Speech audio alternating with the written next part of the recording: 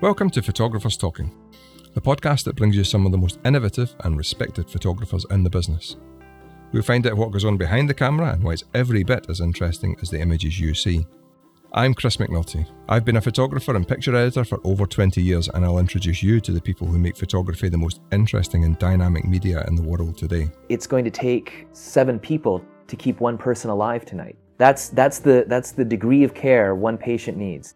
This week, Christopher Bobbin talks about his photo documentary in a COVID-19 intensive care unit. While we were all been told to stay home, save lives and protect the NHS, Christopher was on a 12-hour night shift with the doctors and nurses on the frontline battle against the deadly virus. You'll find links to his work and social media in the description of this podcast. I began by asking him how the ICU access came about in the first place. That came about through a series of false starts, actually. So my work with the BBC is as a camera journalist, which is typically working in television. And I had made repeated requests to several hospitals around Scotland to try to get access to the ICUs to see the frontline medical staff at work, thinking moving images for television. So I was intending to shoot video initially, and that was just a non-starter. I was just being told no before I could even really pitch my approach or what the report would look like.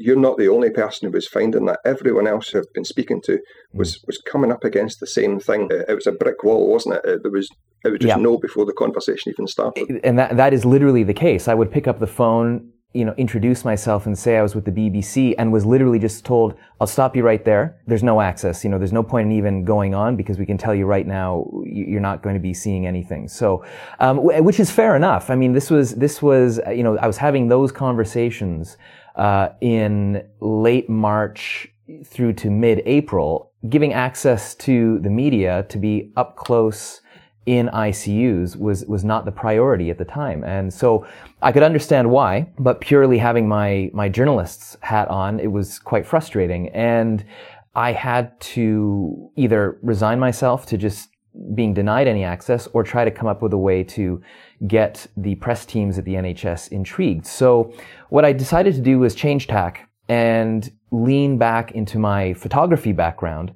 and approach them with a unique request. And the idea was really just to get my foot in the door and just have them stay on the phone for more than 30 seconds with me in the hopes of getting their attention. So the way I did that was I pitched them the idea, which was, I'm not going to be filming for television with a large video camera, and certainly not with a large team. I'm going to be coming in alone to create a photo essay in black and white on film. That did get their attention. And without exception, every press team I spoke to then suddenly had a few minutes to speak to me, because they hadn't heard anything like that. So that did the job of at least keeping some press officers on the phone for more than 30 seconds. Okay. And once I had my foot in the door, then I could slowly begin to describe what the project would look like. And that project was that I was going to not just produce a relatively conventional photo essay online with stills and captions and text, but also do a video slideshow produced from the still images combined with some audio that I would record in the hospital as well.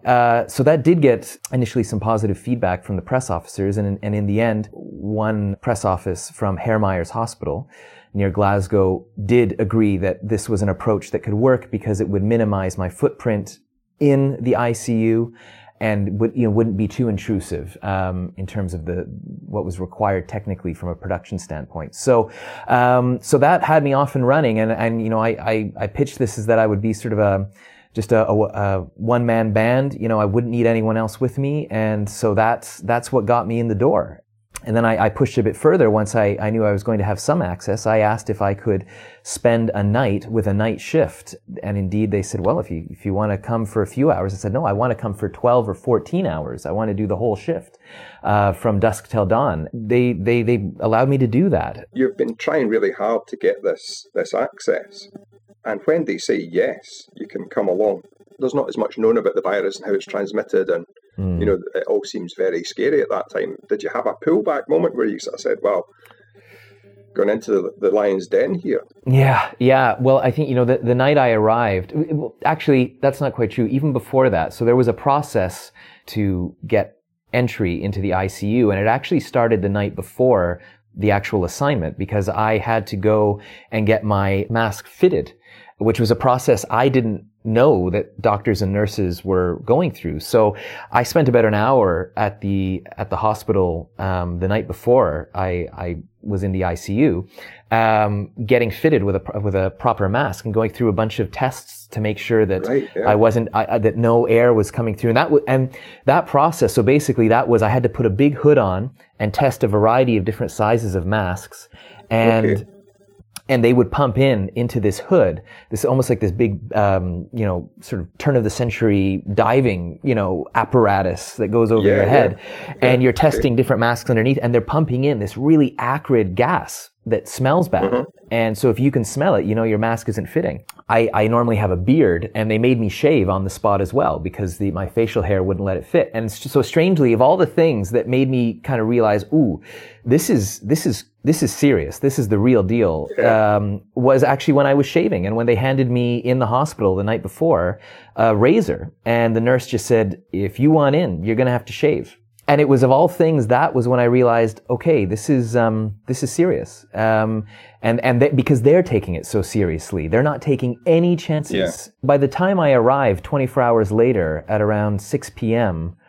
to meet with the team that I was going to embed with for the rest of the night, I was ready for how serious it was going to be, because that, as I say, strangely enough, that shaving had really left an impression on me. That initial meeting I had with the team the wonderful team that I then spent 14 hours with, was spent for the first sort of 45 minutes just walking me through what I was going to see in their kitchen.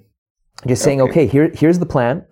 You're going to, and they were extremely pleasant, and I think quite enthusiastic to have me there, to be honest. Okay. Especially the lead doctor for the night. He understood the importance of having me there and made it clear to me that he wanted people to see not what they were doing necessarily, but what the effects of the virus was on the human body. He was again, purely with my journalist's hat on, to my delight, he was keen to get me as close as possible to their work and to the patients. There's two things that come up there, to my mind. Mm-hmm. The way that you get the interest of the NHS is to change your sales pitch, is to get that foot in the door, is to keep them listening. I think that's really interesting, that it wasn't as if they were not open to any idea. They just had to be open to the right idea, and the idea pitched in a certain way. And it's interesting as well, isn't it, that where you ended up going, we're not the only people who were interested in a different tact. Yeah, there was no question that I think it was just about finding the right approach. So again, I don't think it was a question that there was a media blackout, and I certainly wouldn't want it to sound that way. It was just a question of, we can't have you guys in with us right now. This is a time of national crisis, and when we ourselves are trying to figure out how to react to this, both in terms of logistically as the NHS, as this huge organization, but also medically, scientifically in the room, as medical practitioners. Having a journalist next to you at the time is just, it's not appropriate. That's maybe a good time to move on to actually speak about the images that you've produced. Mm-hmm. There is one part in the photo montage towards the end where there is a doctor speaking. I don't know if it's the same lead doctor that you're speaking about there. Mm-hmm. The oxygen levels are very low in this person. Mm-hmm. And the only thing that we can really do for him is to turn them on to his front. We've got all this technology, and all we have to do is turn them on. All we can do is turn them on to his front. You see it happening in stages. There's an awful lot of care given. Mm-hmm. There's an awful lot of support for this person who's unconscious, and that really comes across. That particular patient had been, his vitals had been declining, waning throughout the night. Basically, there came a point where they said, if we don't do anything, he's going to die. And he won't survive the night. So you become aware that this event's going to happen. Mm-hmm. which isn't always the case in photojournalism, isn't it? Sometimes things just happen. Right. Is there a shout given out to get as many staff round about, and did people start coming from all different areas to help? Yeah. You're obviously aware of it happening. It was interesting to watch the really sort of methodical, calm process. And that's one thing I have to emphasize that was throughout the night was no matter what that team was doing, how calm they were and how collected they were. It really was amazing to see them, I would say, in their element, and to see how their training was just kicking in. They were just so smooth and calm and also compassionate at the same time. It was really amazing to see. So, and I say that because in that moment, they were moving quickly, but very methodically. And that was amazing to see. There was no sudden alarm, although alarms were going off, and you hear them in the piece. Yeah. You hear the machines going off.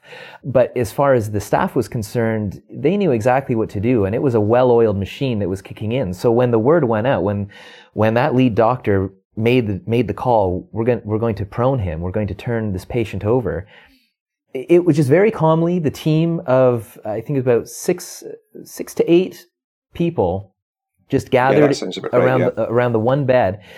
And actually a comment that was also made to me from that same doctor was, it's going to take 7 people to keep one person alive tonight. That's the degree of care one patient needs. 6 to 7 people to keep one person alive. That's where we're at right now.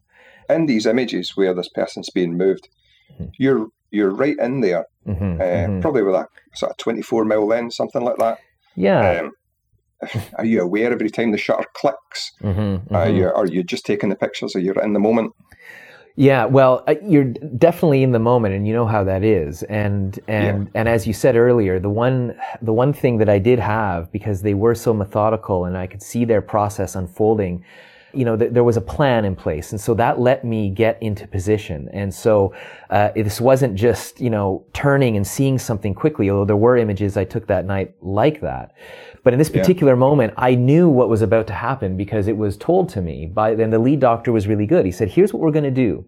Here's where you cannot be. So you can position yourself anywhere else, but I don't want to see you here. I don't want to see you to our sides in case we have to move back quickly. So it was clear to me the foot of the bed was the place to be. The foot of the bed is going to be the best place to get the pictures as well, luckily. Exactly. So it just worked out well that's basically where they wanted me, and that's where I wanted to be. So the actual turning was, the proning of the patient was probably about a 30 to 45 second process. And I think in that montage, you see that I fire off, about, I think 3 or 4 images. I probably actually fired off about 10. And I was shooting on a Leica M6, and I was shooting with, it was a 35 millimeter, that I had on for that. Right. one. Okay. So I had, at any given time, I had actually 3 cameras on me, because I knew that once I was in the ICU, I couldn't go out again quickly. So I had to have 3 cameras with me so I could keep shooting, because I was on film. Yeah. So I had to be able to be shooting all the time. So I always had three cameras on me. So I just positioned myself at the end of the bed and just snapped away, and just got that whole sequence of them turning the patient over. And you can see in the lead doctor's eyes at the end of the bed, his eyes are wide open. I mean, he is on. This is this is the most crucial moment of the night for him, as it is for all of the staff. And he's not even blinking in any of those photos. And he is just keeping track of a dozen different cables, 6 or 7 sets of hands, making sure that making sure that the ventilator stays in place. It's quite a process to see. A relatively simple thing. Turn a man over onto his stomach. It took a lot of manpower and a lot of care, and it had to be done quickly as well. So the flip side of that, which is a really lovely moment as well, is where you speak to the lady who's in bed, who's recovering from coronavirus. And very touchingly, she says, she wants to see her grandson who's about to be born. How important was that for you to have someone or a contrast?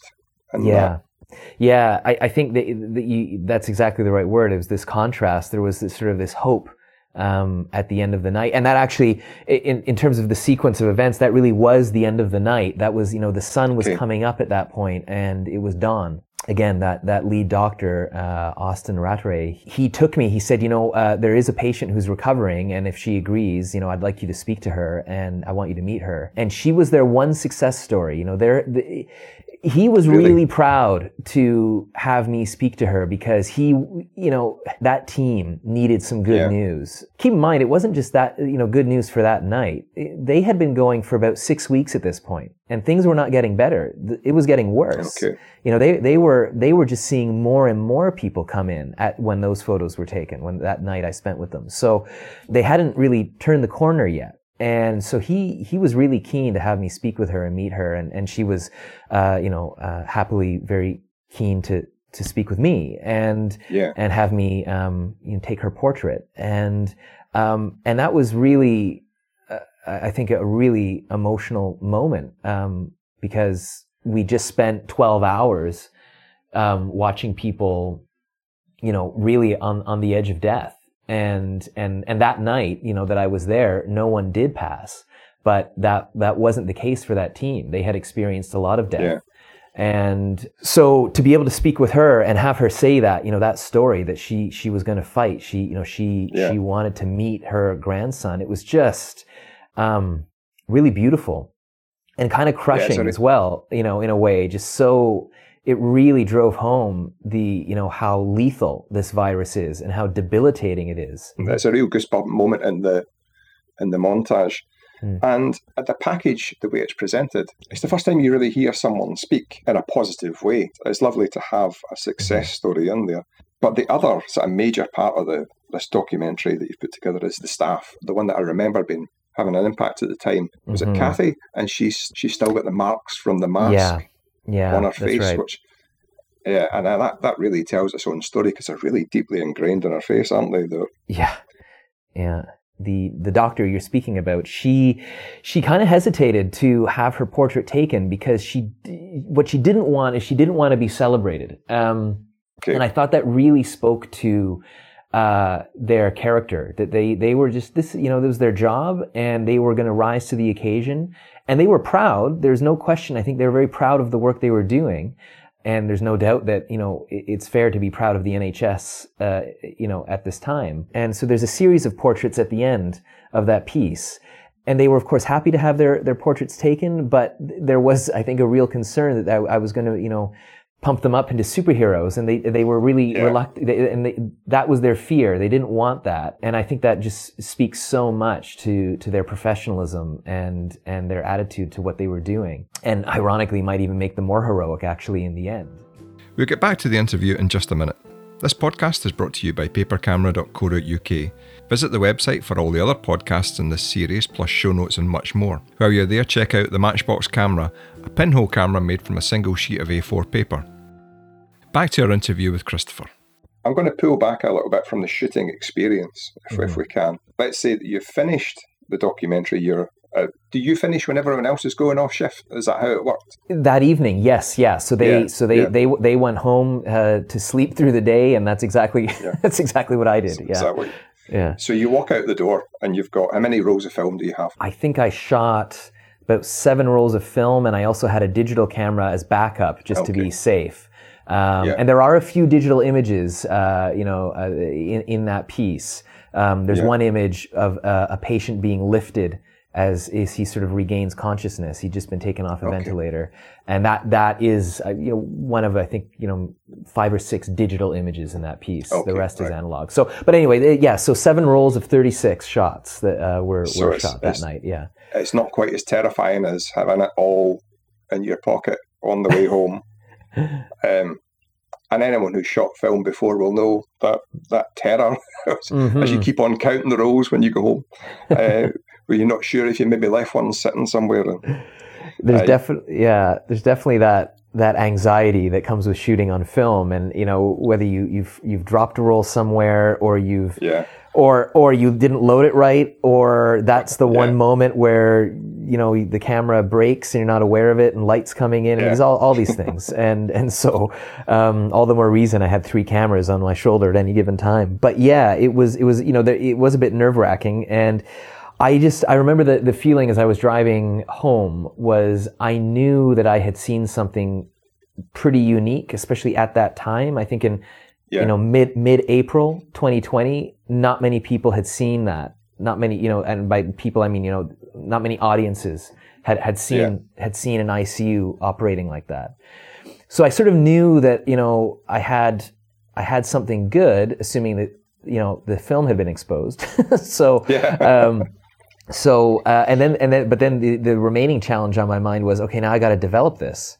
And I've got to develop this at home, because obviously all the labs were closed. And I do develop my own film, at home, but it's different when you're shooting it, more for fun, because professionally I would always do a mix of digital and analog. But this time it was really a clutch, you've got to get the chemicals right. You've got to get the timing right. There's no, and just having to do it, actually, and to be clear, I hadn't been living in Edinburgh and in this flat very long. So I didn't really have a setup.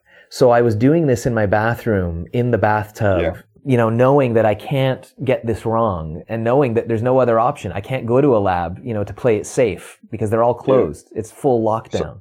So how do you do it? Do you do 3 films at a time, or 1 at a time? Are you super cautious? Well, so I did one. I did a test roll just to make sure I was getting my math right on the chemicals and the timing. I did one roll first, just one alone, and I could see, okay, I've got negatives, well exposed on everything.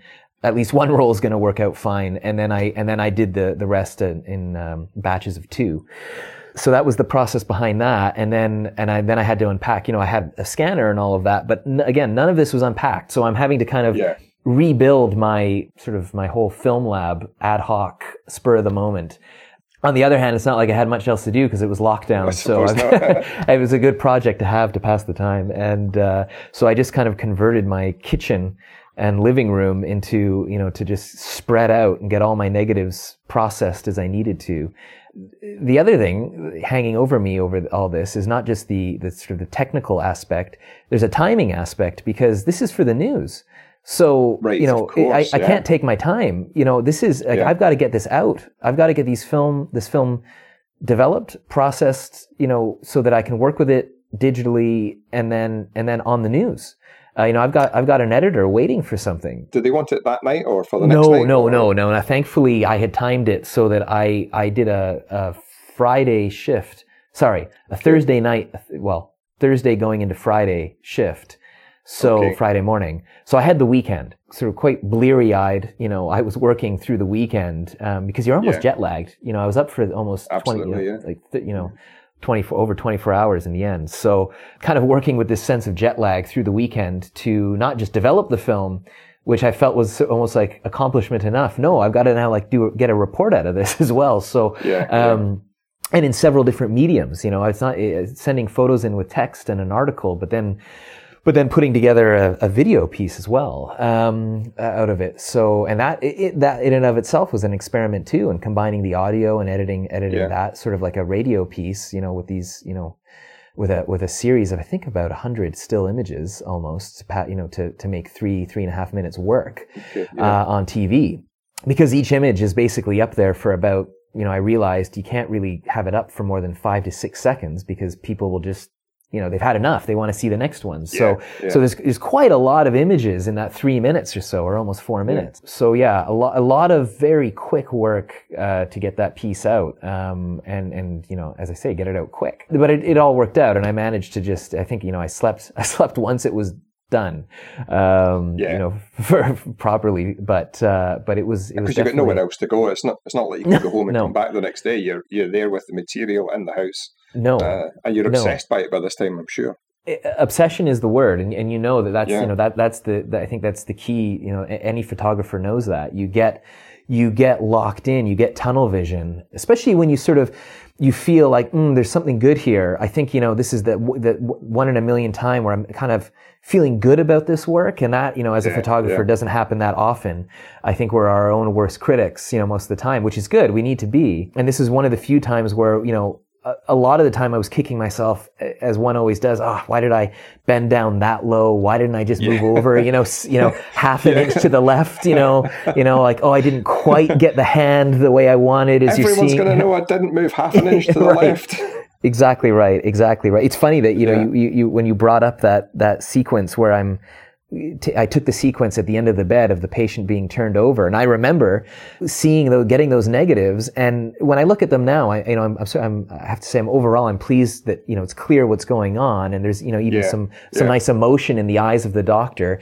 But actually, of course, you know, when I was looking at those negatives first, the next day or the next night, I was just kicking myself because I didn't feel I had quite the right angle. Like, I was thinking, boy, you know, they told you, they gave you a few minutes notice. You know, you knew right where to stand, and you still managed to not quite get the right angle on it. And that's, you know, so that's what was actually going through my mind, you know, kicking myself. So yeah, and you know, the other thing to keep in mind is that I had pitched this. So there were sort of two pitches that had to go on, as is always the case in the newsroom.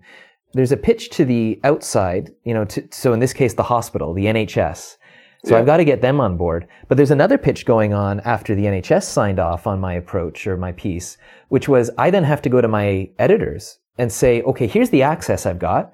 And and in this case, a group of TV editors saying, so, and here's the twists, guys. I'm not shooting any video. I'm only shooting still photography. And you can imagine the raised eyebrows at that, sort of like, okay, great that you're getting in the ICU, but how are we going to make this work for TV? You know, it sounds good for online, and we can certainly make use of it for online, but how are you going to make a photo essay for TV? No one really knew, and I'd be lying if I said I really knew. I just had some basic ideas of sort of video slideshows that, you know, I think especially 10 or 15 years ago, you'd see a lot of, like, on the Magnum website, you would see a lot of these video slideshows. I think they've sort of fallen out of fashion now, but it's something I always liked. And sort the New of, York Times used to do a good one. I think it was Eyewitness. That's right. I remember that one. Yeah, and you know, you'd see these things a lot. You don't see them much anymore, and so that was kind of the working model I had in mind. But I'd never, you know, I'd be lying if I'd said I'd done it for television before. So I was kind of making it up as I went along as well, and just sort of figuring, well, if I've got enough images and I've got half decent audio, I can put something together. But my editors were skeptical, and they were like, well, good luck. Let's see what you get. I mean, we're happy to experiment. And it was, I think it was also sort of a benefit of the sort of the crisis that we were in. The news was, I don't want to say making it up as we went along, but we were changing the way we worked as well. And just like the rest of the world was. And so we were experimenting in ways that we normally wouldn't have. So to come with my editors and say, I'm going to do a photo essay in black and white, shot on film for television, for BBC News. If ever there was a time where there was going to be a receptive audience to that in the newsroom, it was then. You know, normally I think people would have said, yeah, that's a bit too experimental, Chris. We're not going to go for that. There could have been a time, you know, kind of regular time where it could make or break your career, a decision like that, couldn't it?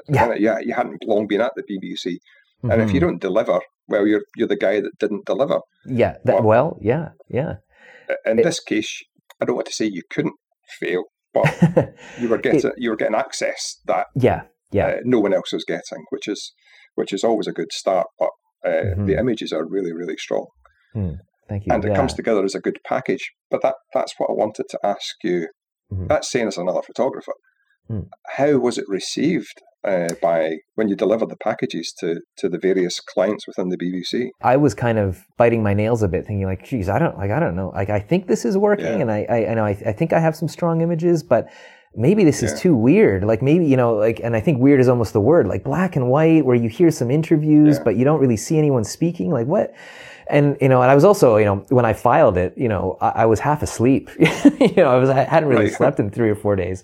So I sent it in, and I was like, I think I've got something here, but I'm not really sure. And instantly it was just like, you know, feedback from my editors and colleagues was really positive. And I think it was really a question of timing. And I think because at that point the media wasn't really getting access to these places, and I managed to get in there, you know, by virtue of the way I was producing the piece.